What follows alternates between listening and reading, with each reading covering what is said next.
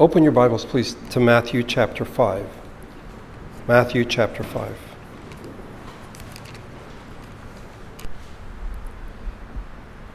We've been studying the Beatitudes, and I thought it would be helpful for us to get a sense of the whole before we move on. We looked at them individually, but just sort of back up and get a sense of the whole. In Matthew chapter 4, after his trials in the wilderness, Jesus began his earthly ministry. And in verse 17 of chapter 4, we read, "From that time on, Jesus began to preach, 'Repent, for the kingdom of heaven is near.'" And then in verse 23, Jesus went through Galilee, teaching in their synagogues, preaching the good news of the kingdom, healing every disease and sickness among the people. And the common thread that runs through all of this is speaking of the kingdom of heaven. So when we come to the Sermon on the Mount, we expect, or we should, that it has to do with the kingdom of heaven. And as if to reinforce this, the first and the last Beatitudes, the first and the eighth, the blessing is, "For theirs is the kingdom of heaven." But what exactly is the kingdom of heaven that Jesus is speaking about in the Sermon on the Mount? Simply put, the kingdom of heaven is a description of what human life and human community look like. That's what he describes in this sermon in the kingdom of heaven. This is what Jesus is speaking about. This is what the kingdom of heaven is supposed to look like. What are the citizens of the kingdom of heaven supposed to look like? Well, in a word, they are to be different. John Stott, in his book on the Sermon on the Mount, sees the key text in this sermon as being found in chapter 6, verse 8, in which Jesus says, "Do not be like them." This is reminiscent of what God told Israel in Leviticus, "I am the Lord your God. You must not do as they do in Egypt, where you used to live, and you must not do as they do in the land of Canaan, where I am bringing you." And in the Sermon on the Mount, we hear the same call, a call to be different. In the Beatitudes, our character is to be different. One might say completely distinct. This, I think, is the underlying theme of the Sermon on the Mount, and everything else is sort of a variation on this theme, that we are to be different. We are told we are the light of the world. The world is darkness. Unless your righteousness exceeds that of the Pharisees and the teachers of the law, you need to be different. "You have heard it said, but I tell you," we hear this 6 times in this sermon, which Jesus says, "This is what people say, but I'm telling you this. When praying, do not be like the hypocrites. Do not keep on babbling like pagans." We are to be different. This is why I think, as we've gone through the Beatitudes, they may in fact have seemed so foreign and so strange, so different. How are we supposed to be different? If we're citizens of the kingdom of heaven and we're supposed to be different, how are we supposed to be different? Well, in the Beatitudes, we see that our character is to be different. In the rest of chapter 5, our ethics are supposed to be different. In chapter 6, our piety and our ambition. In chapter 7, in our relationships and in our commitments. With regard to character, which we've looked at in the Beatitudes, Jesus speaks about both those things that are private, interior, if you wish, and those things that are public in the arena of our conduct with other people. The question that a lot of people have argued with regard to the Sermon on the Mount is this: can one obey the Sermon on the Mount? Can we keep the things that Jesus has called us to do? Well, there are 2 extreme positions. One position is that the Sermon on the Mount presents ethical standards that are obvious. That in fact, if you look at any world religion, they would have something very, very similar. It's easy to follow. Just follow these guidelines and you'll be living the life you should. I would argue that people who take this position don't understand the Sermon on the Mount at all, in the same way that they don't understand the 10 Commandments. That's one extreme. Everyone can do it. The other extreme is that nobody can do it, that no one can keep what Jesus calls us to obey. They're very noble, but really quite impractical. They are attractive to imagine, it would be nice if I could be like that, but in fact, impossible to fulfill. I think the truth actually lies in between these 2 extremes. The standards of the Sermon on the Mount are neither attainable by any one person, but neither are they totally unattainable by any person. I think if Jesus put them out of our reach, it would ignore the purpose of Jesus' preaching. Jesus is like, here, let me tell you guys how you're supposed to do. None of you can do it, but let me just tell you anyway. On the other hand, if we say anyone can do it, then we ignore the reality of sin. And why did Jesus come into the world if in fact we can all do these wonderful things on our own? What is essential is that we become new people, that we are born again. And if we have this new life, what does that look like? Well, what we find in the Sermon on the Mount is a comprehensive portrait of what a Christian is supposed to look like. What Jesus speaks of here is not about a distinct or separate group of disciples, sort of super disciples, if you wish, who really have it and they can do all these things. And neither is it that in the age of specialization we have some that are merciful, we have some that are meek, we have some that are persecuted. No. Jesus is calling on all of us as his people to have these qualities. It is a description of what every Christian should be. The Sermon on the Mount has, in fact, been described as a new law. If you remember, the Ten Commandments came from Mount Sinai, and now we have a Sermon on the Mount.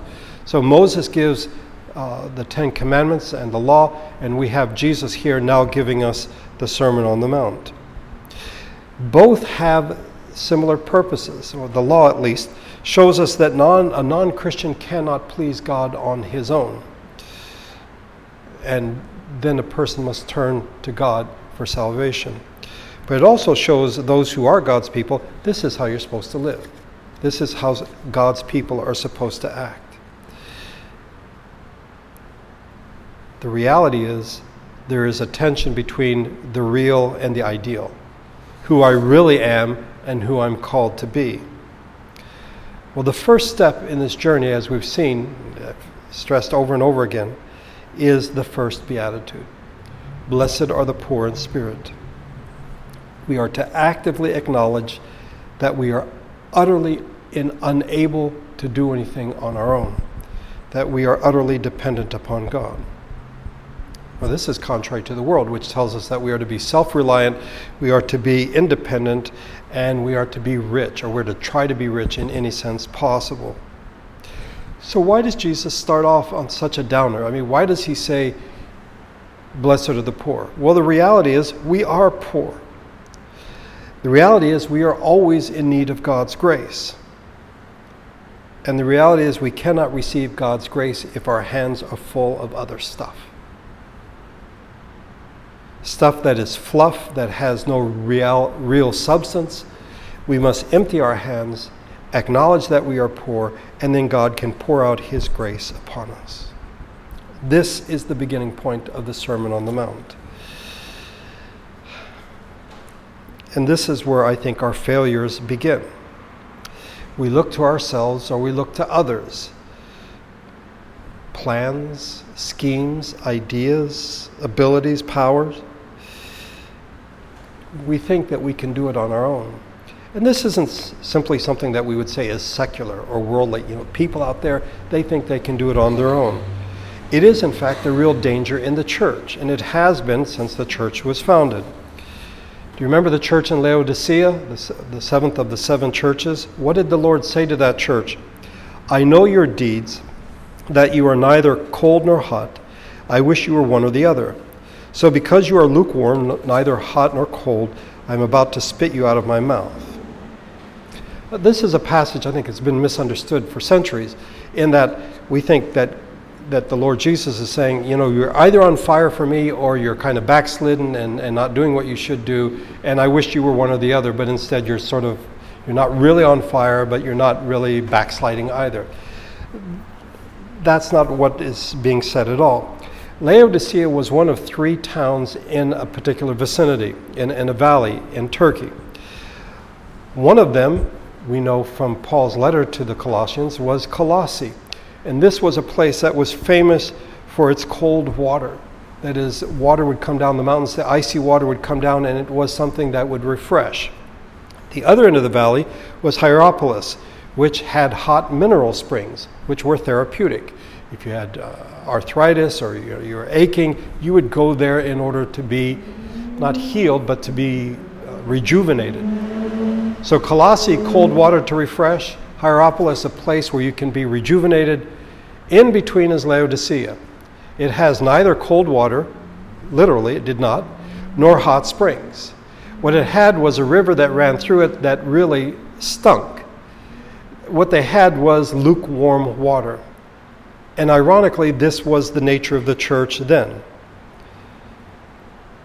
It had nothing to offer. It could not refresh. It could not heal. It was just there.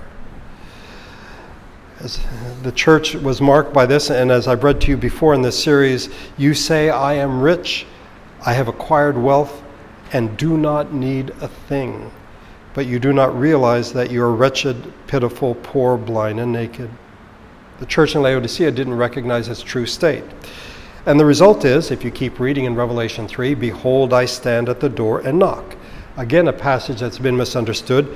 Jesus is not speaking to unbelievers that he wants to come into their heart. He's outside the church, wanting to get into the church. The church feels like we got it covered. We are self-sufficient. We don't need any help. And Jesus is actually put outside the church, and he's knocking, trying to let the church let him back in. And if we do not recognize that we are poor in spirit, then in reality, we have locked Jesus outside the door. We are like the people in the church of Laodicea. We need to begin with acknowledging our poverty. Now, one of the things I think we should recognize also about the Beatitudes is that when you put them all together, they present not only a portrait of God's people, but a portrait of the Lord Jesus Christ himself. Was Jesus poor? We begin with poverty, not of spirit, but in terms of emptying himself and relying on his Father. In 2 Corinthians, for you know the grace of our Lord Jesus Christ, that though he was rich, yet for your sakes he became poor, so that you through his poverty might become rich. How was he rich, and what did he get rid of? His ability, his self-sufficiency. He's the second member of the Trinity. And yet he empties himself of that and depends completely upon his heavenly Father. As Paul wrote to the Philippians, who being in very nature God, did not consider equality with God something to be grasped, but made himself nothing. Empty hands. And as Jesus goes through his earthly ministry, it is because of the Father through the Spirit empowering him, giving him the words to say that he is able to do the things that he does. The picture of one who is poor is one that Matthew paints in his gospel, beginning with a genealogy filled with unsavory characters, to a helpless baby who has to be taken to Egypt for his safety, who grows up in Nazareth. Nobody grows up in Nazareth. And then after his temptations, that the angels have to come and attend to him. Yes, Jesus was poor. Did Jesus mourn? Yes, he did over sin and its effects in the lives of people. O Jerusalem, Jerusalem, you who kill the prophets and stone those sent to you, how often I have longed to gather your children together, but you were not willing. Was Jesus meek? A bruised reed he will not break, and a smoldering wick he will not snuff out. Come to me, all you who are weary and burdened, and I will give you rest. Take my yoke upon you and learn from me, for I am meek and humble in heart. Did Jesus hunger and thirst after righteousness? Do you remember the story of the woman at the well? The disciples go into town to get food, and Jesus speaks to her, and when they come back, he says, I have food to eat that you know nothing about. My food, Jesus said, is to do the will of him who sent me and to finish his work. Was Jesus merciful? The blind called out to him, have mercy on us, Son of David. And he healed them. Was he pure in heart? He was without sin, we are told again and again. For we do not have a high priest who is unable to sympathize with our weaknesses, but we have one who was tempted in every way just as we are, yet was without sin. As Peter tells us, he committed no sin, and no deceit was found in his mouth. Was he a peacemaker? He made peace between God and man. Was he persecuted? Yes, he was, even to death. In the Beatitudes, we find the Lord Jesus set forth as the character, the exemplar, the template. This is what a citizen of the kingdom of heaven is supposed to look like. In what follows, in verses 13 through 16, Jesus sets the function of his disciples. We know what our character is supposed to be. Okay, we're citizens of the kingdom. Great. What are we supposed to do? What is our function? Well, we find this in verses 13 through 16. And follow along if you would as I read. You are the salt of the earth. But if the salt loses its saltiness, how can it be made salty again? You are no longer good for anything except to be thrown out and trampled by men. You are the light of the world. A city on a hill cannot be hidden. Neither do people light a lamp and put it under a bowl. Instead, they put it on its stand, and it gives light to everyone in the house. In the same way, let your light shine before men, that they may see your good deeds and praise your Father in heaven. One might well ask, what possible influence could those listening to Jesus that first time he gave the Sermon on the Mount have in the real world? And the people that Jesus describes as citizens of the kingdom in the Beatitudes, how can they have any influence? They are poor, they mourn, they are meek, they're merciful, they're peacemakers, they're persecuted. I mean, will they not simply be wiped out? Won't they just be washed away by the realities of a cold, cruel world? I mean, listen, in the real world, you can't be poor. You can't mourn or be meek or be merciful. You'll be trampled underfoot. You just cannot survive. Those who are pure in heart are seen as too feeble to accomplish anything. The world doesn't like those who are pure in heart. But let's stop and think a minute. To whom is Jesus speaking when he gave this Sermon on the Mount? Who was his audience? As best we can tell, it's a group of Jewish peasants in the northern part of Israel, in Galilee. They were not particularly observant Jews. They were not financially secure people. They did not have any political power. The Romans ruled the world, and whatever power the Jews had was in Jerusalem, in Judea, not in Galilee in the north. The temple was in Jerusalem, and the Sanhedrin met there. So these are people without power. And yet, in their lifetime, some of them would participate in turning the world upside down, in preaching the gospel of the kingdom at home and in other countries, even to the ends of the earth. It's amazing that all these centuries later, we are still puzzled at how this happened. How could this happen? How could the gospel, which began with the man from Nazareth, again, no one comes from Nazareth, preaching to peasants, and yet within decades, the world has changed? I think if we could go back in time and even videotape this, we would be impressed with Jesus. I don't think we would be impressed at all by his audience. And in fact, many today are still unimpressed. They divide the Jesus movement into two groups: the pre-Easter people, that is the Galileans, and then, after Jesus was crucified, they sort of faded away. And then you have the post-Easter people in Jerusalem. So the people up north, they weren't that significant. It's the people down in Jerusalem who really were significant. And then some would add a third group. No, it's actually the Pauline community. Paul sort of reinvented Jesus and changed the message and was a dynamic person. And then the message spread all over the face of the earth. It is inconceivable to most, and perhaps even to us, that this movement could have changed the world, that it could come from such humble beginnings. In the same way, we might wonder, what influence can I have? What difference can I make? And here in a small congregation, what difference can we make? I would argue that the influence ultimately is God's work through us. In our passage today, Jesus uses two metaphors to describe the influence of his disciples, his followers. Salt and light, very common, indispensable provisions. Pliny, the first century Roman historian, said that There's nothing more useful than salt and sunshine. And in Latin, it's sale et sole. Sort of a play on words there. You need salt, you need sunshine. The need for light, I think, is more obvious. Salt, perhaps less so, because it has a variety of uses.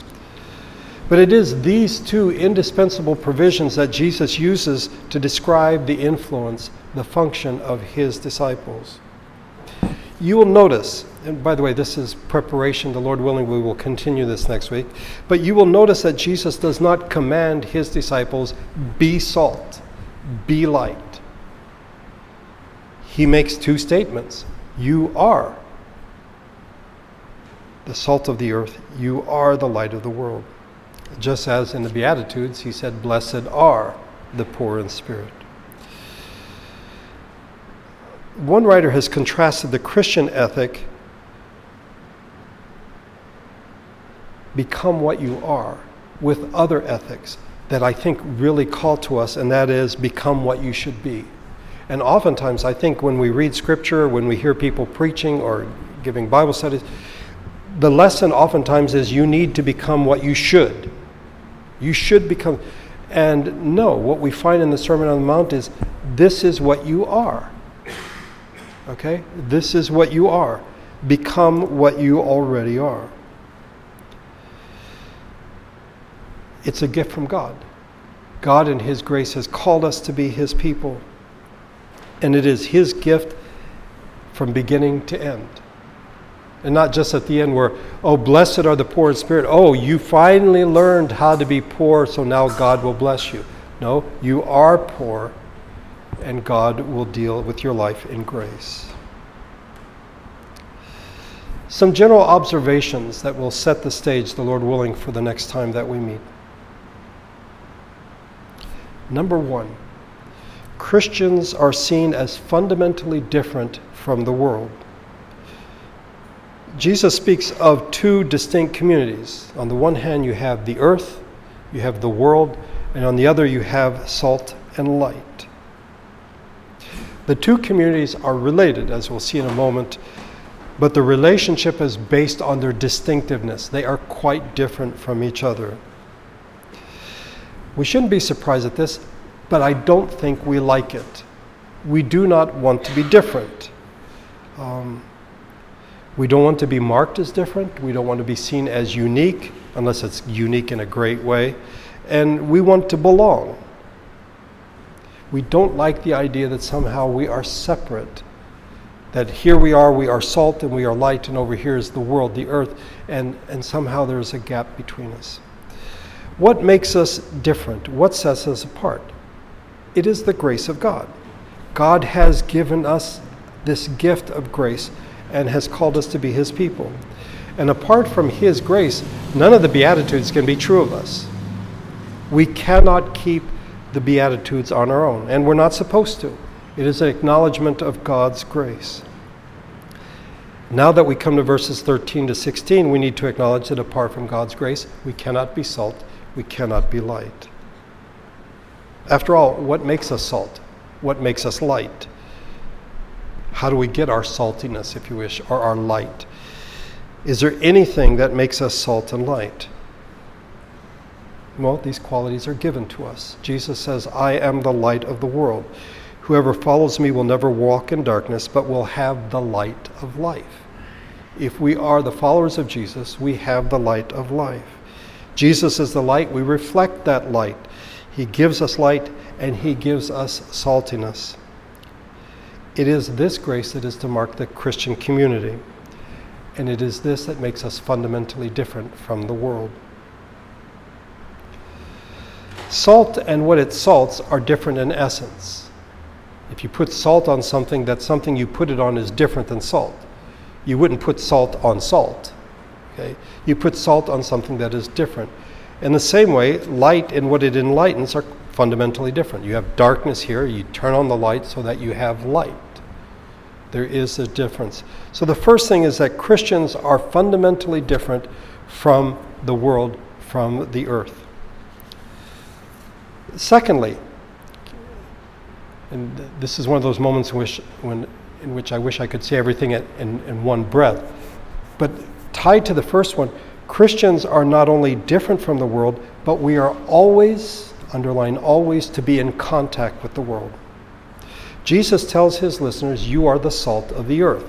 You are the light of the world. In order for salt to have effect, it must in fact come in contact with the thing that it salts, that it is to affect. And the light can have no effect if it is hidden.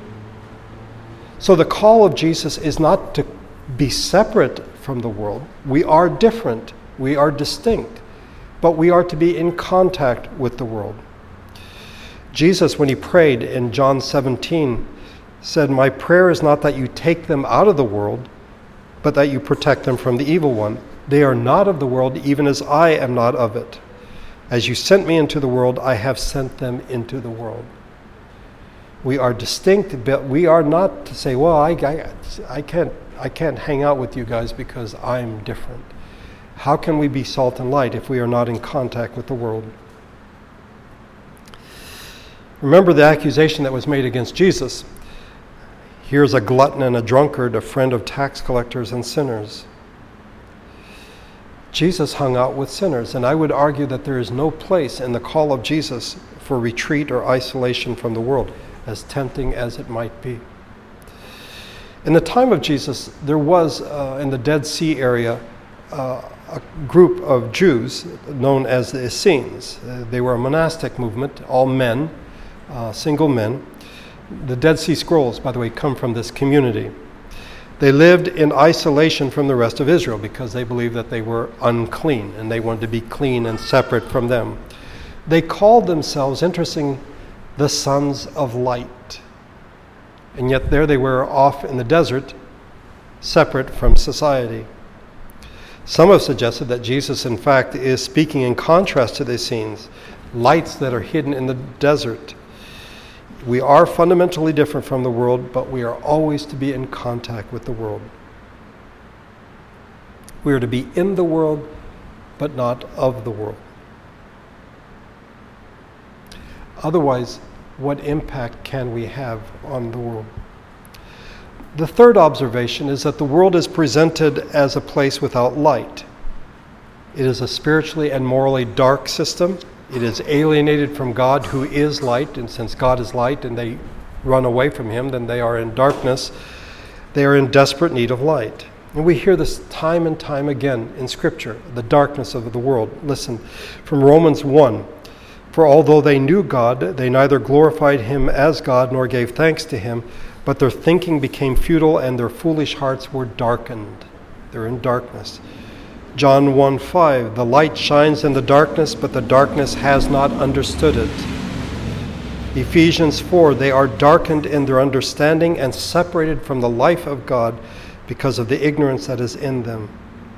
In Colossians 1, for he has rescued us from the dominion of darkness and brought us into the kingdom of the Son he loves. Again, back to Ephesians, for you were once darkness, but now you are light in the Lord. Live as children of light. We find that the world is described as being in darkness in terms of its thinking, in terms of its understanding, in a word, in terms of its heart. We were once a part of that system until God rescued us and brought us into light, and now we are light. We are to reflect his light. The fourth and final observation is that the Christian community exists or is to exist for the good of others. What we are, as seen in the Beatitudes, our character, is for the world. It isn't for us. It isn't so we can pat ourselves on the back or say, look at what we have achieved. We are here for others. Salt and light have one thing in common, and that is they give of themselves. They expend themselves for the benefit of others. This is the opposite, by the way. These metaphors are the opposite of self-centered religion, in which we think about ourselves, and I want to be better, and I want to do this, and it's all about me, and we forget that we are the children of God. He has called us, he has graciously filled us, and we are here not for ourselves, but for the benefit of others. Why are we different? Because of the grace of God. And why did God show us grace? Is it for us? No, it is so that we in turn might be like him as revealed in Jesus, and that we might be salt and light to the world.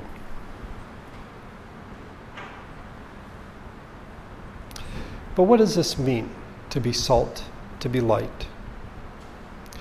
The Lord willing, we will look at this next Sunday. Let's pray together.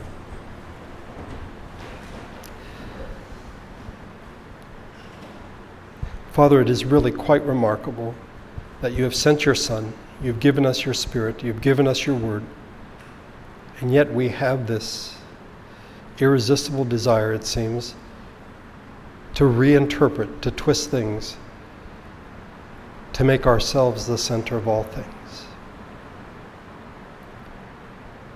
We so easily forget that you graciously called us to be your people. You have made us salt and light, and it isn't for our benefit, but for the benefit of the world. Far too often we are tempted to withdraw from the world, and we certainly see this among your people from time to time. But we are to be salt and light. We are to be in contact with those around us.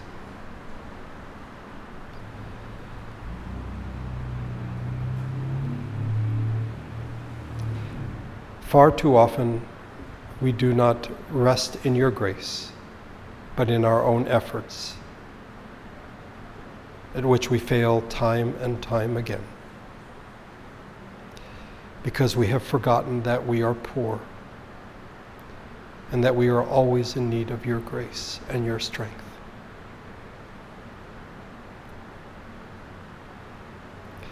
Help us to think on these things, by your Spirit meditate on them.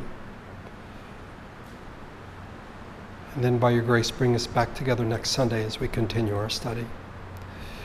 We do pray for Gwen and her baby this last week, that you would watch over them and give her strength. Thank you for bringing us together. Thank you for calling us out to worship you. May your Spirit and your grace go with us as we leave this place. I pray in Jesus' name. Amen.